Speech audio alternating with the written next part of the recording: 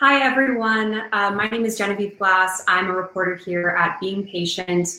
And today we wanted to talk about something that affects many people living with Alzheimer's and other dementias, dysphagia, which is otherwise known as swallowing difficulties. So as many as 22% of older adults live with dysphagia, and that number can grow to up to 40 and 50% of older adults who live in assisted care facilities. So today we wanted to bring in an expert on this topic. Her name is Nicole Rogus-Puglia.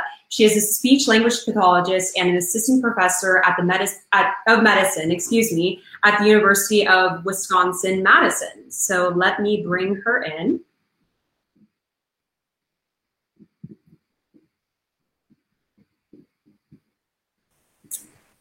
Hi, Nicole, can you hear me? Hello, yes, I can. Hi, welcome. Thank you so much for joining us today. Thank you so much for having me. I'm excited to be here. Great. So firstly, I wanted you to explain exactly what dysphagia is and why it occurs in people with dementia. Sure, absolutely. So the term dysphagia refers broadly to the concept of swallowing dysfunction or impairment in the swallowing process. And typically when we think of swallowing, we think of the ability to move food and liquid through our mouth, through our throat, and down into our esophagus, which is the tube that moves from our throat to our stomach. So dysphagia or difficulty swallowing can happen at any of those points in the swallowing process.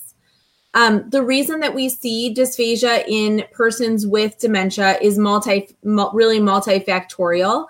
It has to do with the changes that are happening in the brain with the sort of neurodegenerative process of dementia. But also there are changes that happen with advancing age. So given that dementia onset is usually in older individuals, there are some changes that happen in the muscle function, and there are quite a few muscles that are involved in swallowing and nerves. And so just the changes related to age plus the sort of brain changes that are happening with the disease all sort of combine to contribute to the onset of dysphagia. Wow, that was a great explanation. Thanks so much. So when it comes to difficulties in swallowing, whatever that may be for the individual, what, in your opinion, is the best approach to managing dysphagia? I mean, I'm sure it is incredibly individualized, especially in terms of where a person is in their journey with it. So if you could talk to us a little bit about that. Sure. Yeah, absolutely. Well, I'm a little biased because I am by training a speech language pathologist, and we are sort of the primary profession that manages and treats dysphagia. And when I say that, I mean specifically dysphagia that involves the mouth and the throat. There can also be types of swallowing problems that really only impact the esophagus, in which case it would be a gastroenterologist that would be the professional. But the best first step, if you think you or a loved one are experiencing issues related to dysphagia, would be to report some of those signs and symptoms to your primary care physician or the geriatrician that you're working with, who can help get you connected with a speech language pathologist as kind of a first step. And then from there, we like to do an evaluation that involves imaging the mouth and throat so that we can see what's actually happening while you swallow. So first we'll ask you some questions. We'll try to get some medical history. We'll try to understand what we're just observing just from talking to you and working with you. But then we want to actually be able to see what's happening inside your body while you swallow.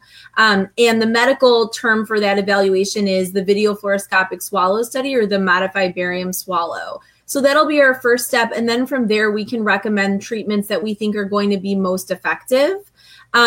That's really going to be the best way to get connected with the right professional. Outside of that, there are a lot of strategies that can be used to sort of optimize swallowing function, even without, a known dysphagia diagnosis. And I can talk more about those. That would be great if you could. Okay. Yeah. So when we are eating, it's very easy to become distracted. I think most of us like to enjoy food and drink with the people that we care about. But definitely for individuals with dementia, it's really important to try to minimize distractions during mealtime. So, being in a kind of quieter environment, not having the television on, maybe soft music in the background, thinking carefully about the number of eating partners and the expectations during the meal. So are you expecting the individual to actually converse with you, trying to kind of keep conversation there for the social aspects of mealtime, but not having that be distracting. I'm sure, many of your viewers will have had the experience where you're trying to talk and swallow at the same time, and it can be really difficult to coordinate those things. So minimizing distractions as much as possible is important. Also thinking about positioning for the patient. So I think we all sort of take for granted, we lay back in a chair to relax while we're eating. Sometimes we might even be lying down. Those are not optimal positions. So as much as possible, you want the patient or your loved one to be seated upright so that they can be in a really good position for eating and swallowing. And that will also help. Gravity also plays an important role in moving food and liquid through the mouth and throat and the esophagus. So being upright will also help to move things through the esophagus and into the stomach more effectively. Depending on the stage of progression, feeding techniques can also be really useful. And so depending on whether the individual is able to feed themselves, we do try to encourage independence with feeding as much as possible. There are different types of utensils. So if the individual is struggling to get food or liquid up to the mouth, there are different kinds of utensils that can be used to facilitate that. Also thinking about the visual presentation of food. If you can imagine that if you give someone, if they're on sort of a puree diet and you give them something that really looks unappetizing, you say, oh, I've, pureed meats, and give that to them in a bowl, when typically that wouldn't be how they would eat meats. There can be sort of a aversion to eating that. So thinking about the way that you present things that's visually appealing, and also consistent with what that individual is used to, are all kind of important strategies. Yeah, I'm happy you brought that up. From what I've read, some people may not be interested at all in thickening the liquids or the foods. So I was hoping you could talk to us about that and what caregivers or people whose loved ones have dementia or Alzheimer's can do, if that's something that their loved one is resisting. And before you answer that, actually, I just wanted to open it up. Feel free to ask questions, our audience, in the message bar, and we will go through them at the end. Great. So if you could talk to us about that, what are some strategies that you could recommend for people who might not be interested in thickening their food?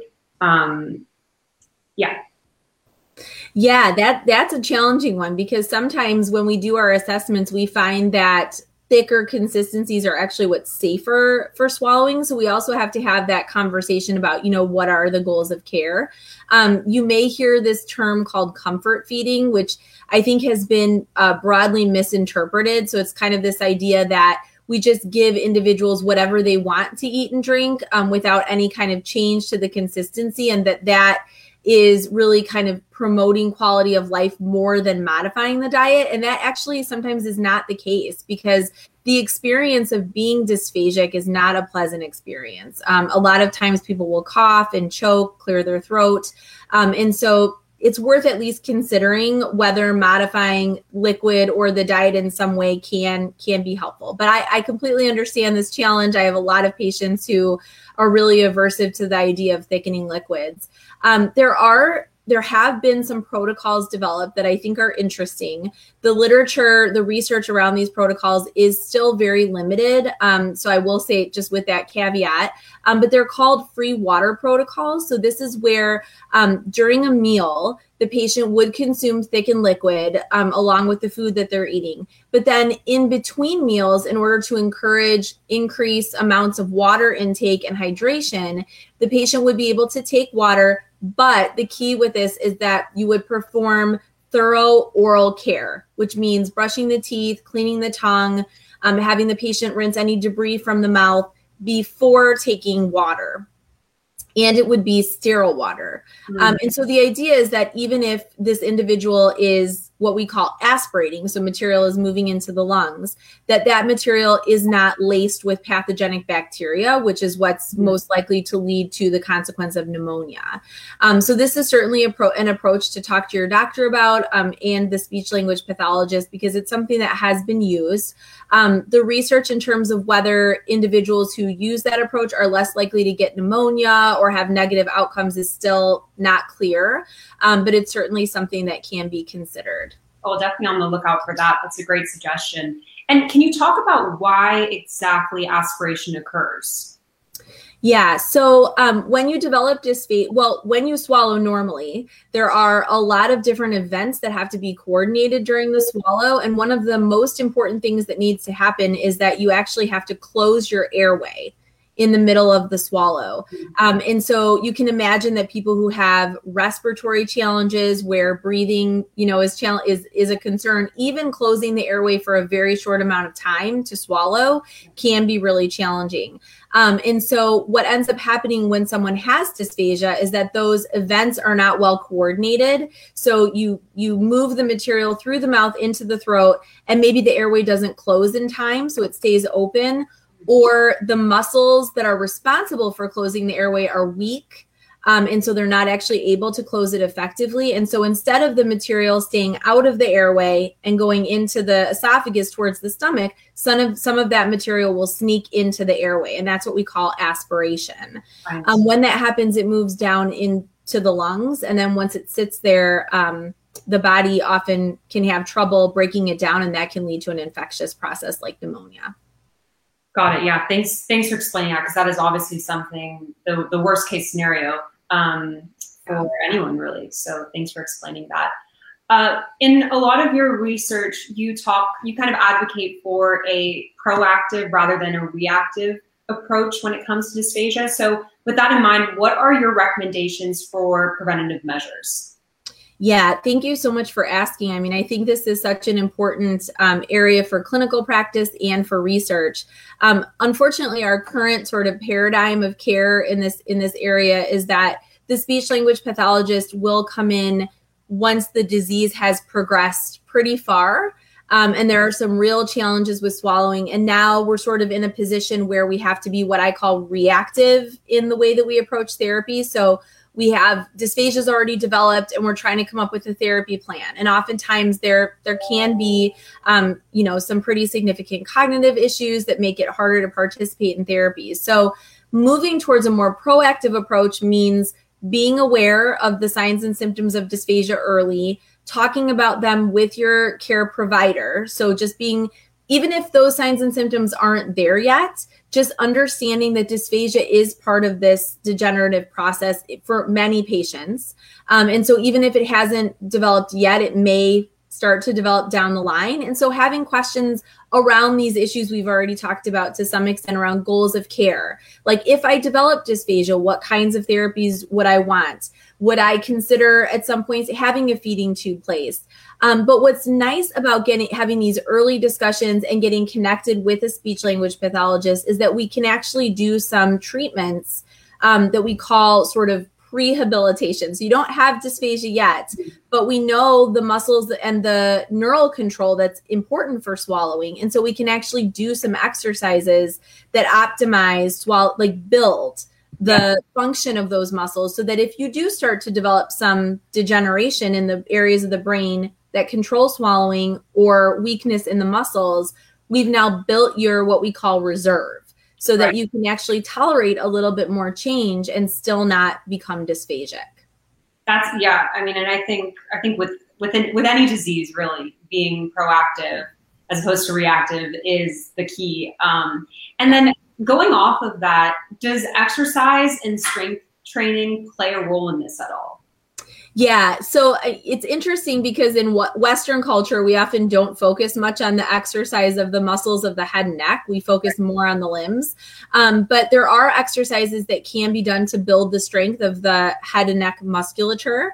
One of the treatment approaches that I'm studying in a currently funded clinical trial is systematic strengthening of the tongue. So we actually have a device that we use. It's an air-filled pressure bulb that goes on the tongue, and individuals push with their tongue against the roof of their mouth, and we're able to systematically strengthen the tongue over an 8-week time frame. So that's just one example. We have a lot of different exercises that we've developed for the tongue and for the other muscles in the throat that we use to swallow. And so you can actually proactively build the strength of those muscles before you actually have any issues with swallowing.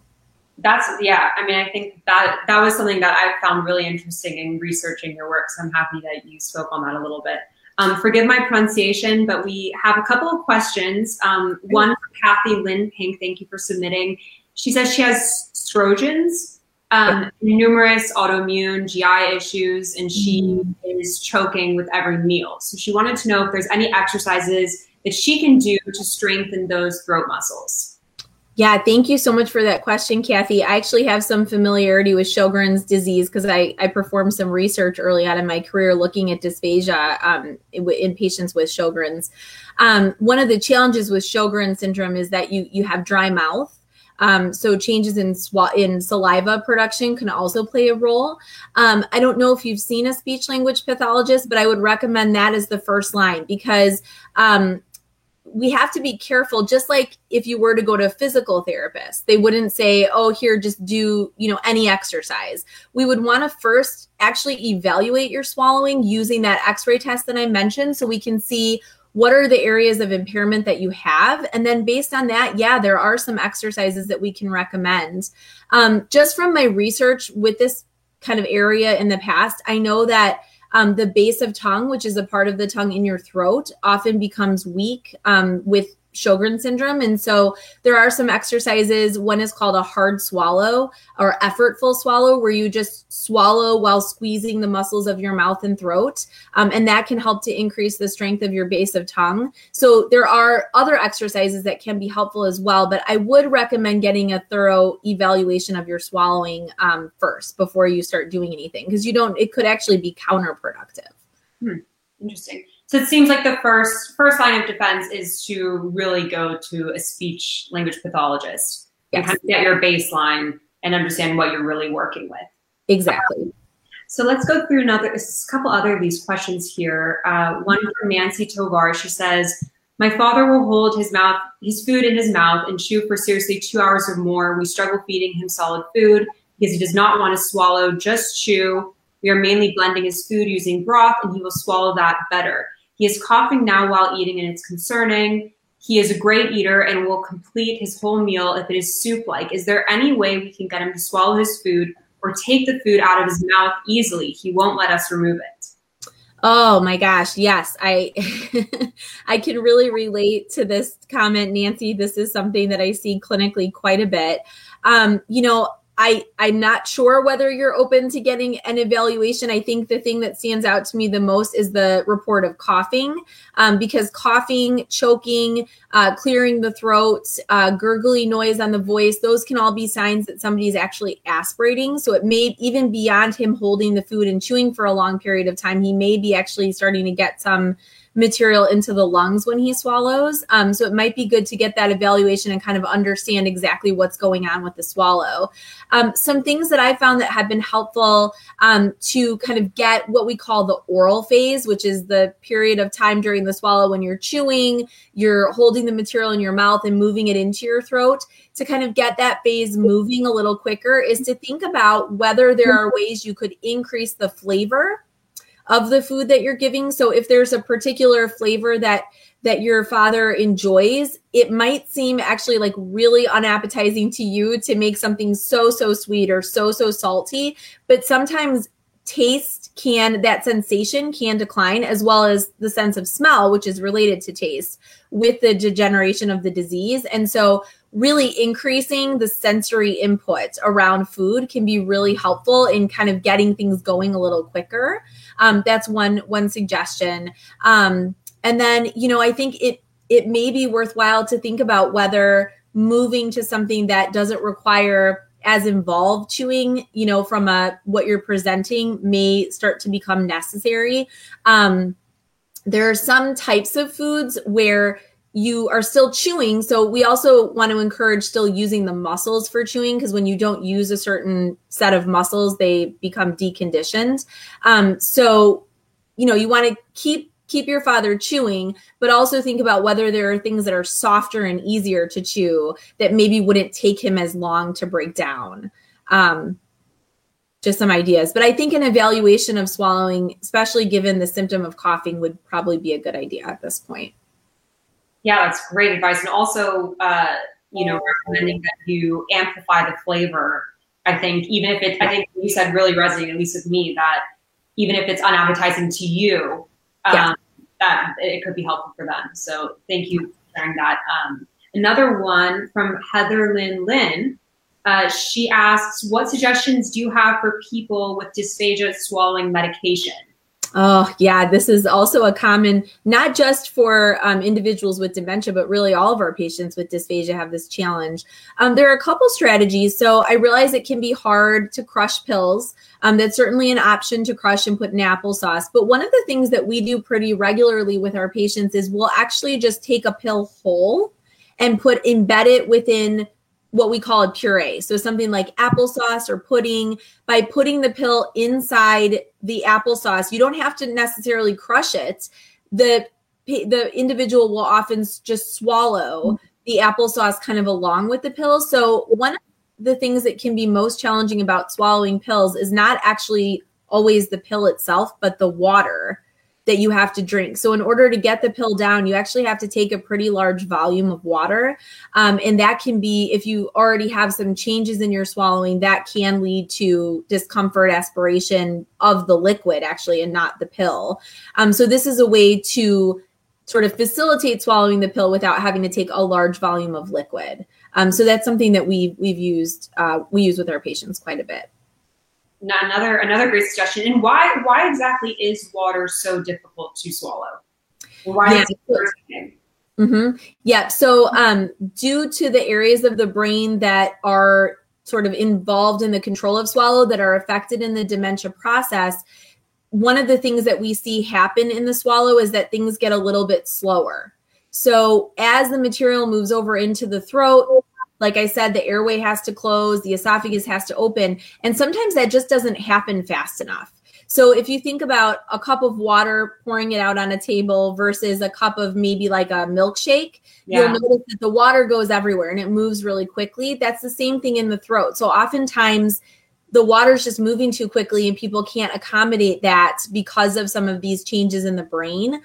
So by taking something a little thicker, or not having to take as large of a volume of water, having smaller single sips of water instead of, having to drink sequentially, that can make it easier to drink. And does the temperature of foods or drinks matter? Is it easier to swallow warm than cold? I'm just curious. Yeah, the research on that is still a little bit unclear. There are some studies that show cold can actually be very helpful, so that it can increase the sensory stimulation for swallowing and help swallowing to happen a little bit quicker. But it's still highly variable depending on the study. And there's not really like a threshold that, where you have to be this cold or, that it's effective. So at this point, it doesn't seem to be directly related, but hopefully in the future, we'll understand a little more about that. Cool. We got another question here from Queenie LeCabin. She asks, what are your thoughts on tube feeding? Yeah. Great question. I think it depends on the goals of tube feeding. I think it also depends on the stage of the disease progression. So I would say for individuals that are in more advanced phases, from my perspective, it's really not indicated. And the reason for that, there have been some large studies that have looked at individuals with advanced dementia who've had feeding tubes placed. There doesn't seem to be much of a benefit in terms of time to mortality. And there also are a lot of really negative outcomes of tube feeding. These include pressure ulcers, poor wound healing, hospital admission. So those negative outcomes. And then the other thing to understand about tube feeding is people often think, okay, well, if my loved one has the feeding tube in place, that means that they're no longer at risk for aspiration. because they're not eating and drinking, but that's actually not true. We will aspirate our saliva if we're dysphasic throughout the day. So every time you swallow your saliva, some of that will go in the lungs.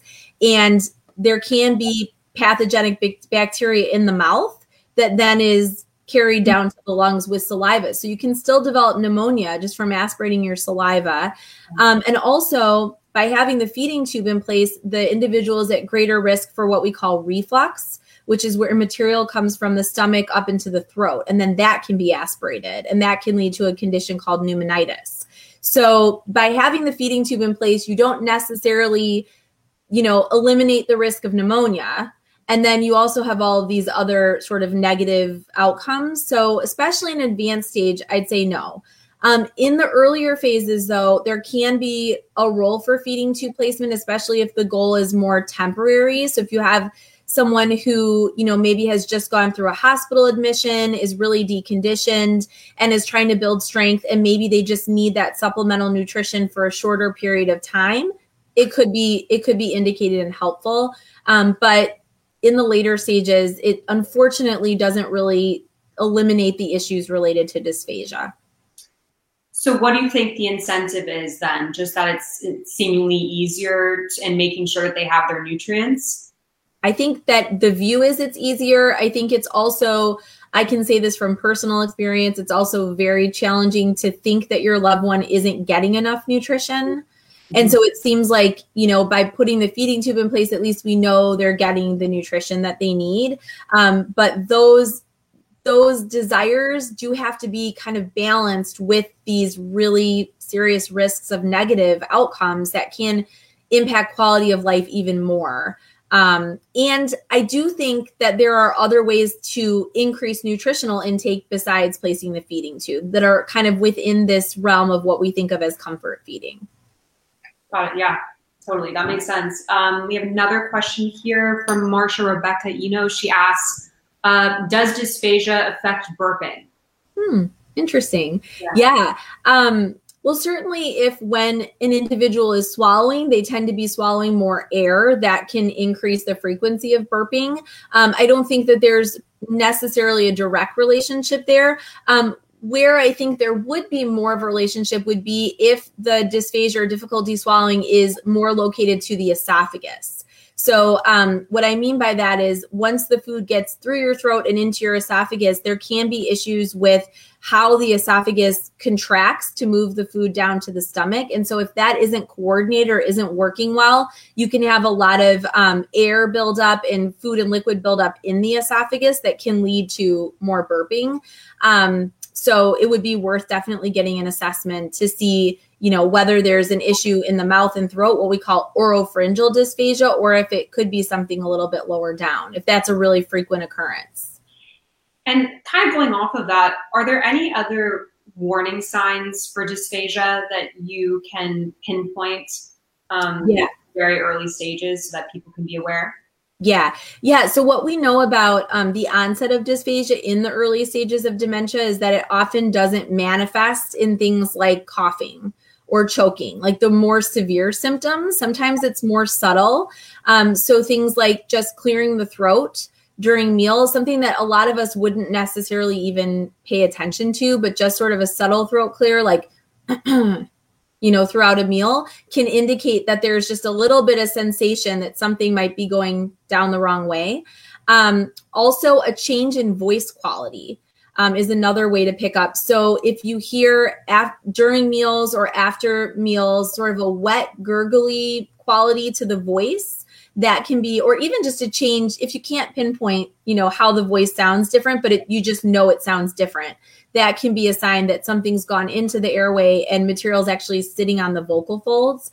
Another common symptom in early phase dementia could be aversion to eating. So just like disinterest, which is hard because there are also changes in appetite that happen as part of disease progression. But some of that aversion or desire not to eat could be because it's not comfortable for the patient. Taking a lot longer to eat, so longer meal durations. And avoidance of certain types of foods that maybe they've enjoyed, the individuals enjoyed before, and now they're like, I think I'm going to not, try a piece of celery, things like that. Got it. Cool. And then another question I had, you talked a little bit about posture. So can you explain the chin down method and anything else that you'd recommend as kind of a simple way for people to align themselves posturally? Yeah. So I feel like I'm a broken record with this, but I will say the evaluation, the X-ray study is so important because we do often recommend a chin tuck posture, but we also know that it can be counterproductive for some patients. I've seen patients where it actually results in an increase in aspiration versus the opposite. But the general idea to using a chin tuck posture is that you take your chin and you move it all the way down to your chest. So the key is that it can't just be halfway. It's got to be all the way down to the chest. And then you need to maintain the chin down to the chest during the entire swallow. So you have to be careful not to lift your head up too early because then you're still swallowing and now your head is up. So it's keeping the chin down all through the entire swallow. And the reason that we think it works is in many cases is that it moves the part of the tongue that's in the throat closer to the back of the throat. So it allows the tongue to create more pressure on whatever's being swallowed. And then it also narrows the entrance to the airway. Mm-hmm. So even if something wants to go towards the airway, that opening is a little bit smaller. And so it's more able to avoid. There was a large clinical trial for individuals with Alzheimer's disease and Parkinson's related dementia that looked at the efficacy of the chin tuck posture and actually found it to be somewhat effective at reducing the occurrence of aspiration. But again, it depends on the individual patient and the reason that aspiration is happening. So we have to get to the bottom of that. But during that X-ray study, we'll trial things like a chin tuck posture. Sometimes turning the head side to side, looking over the shoulder can be helpful as well because it closes off the weak side of the throat if one side's weaker than the other. So there are a lot of different things we can try in that exam. And then we can see, did it actually work? And then we can make a recommendation from there. And even if it was something that did look to be beneficial after doing that scan, how do you get someone to do that in every swallow? And is it something that they need to constantly be coached by a loved one or a caregiver? Because I'm thinking about me even remembering to do that every time I swallow, at least when I'm swallowing food, would be really difficult. Yeah, it's really challenging. We often will have follow-up swallow therapy sessions where we try to use some approaches that have been used in other areas of memory, like memory facilitation techniques, something called spaced retrieval, where we will, present things multiple times and try to help the patient learn that way. Another really useful technique I found with a lot of my patients is a visual cue.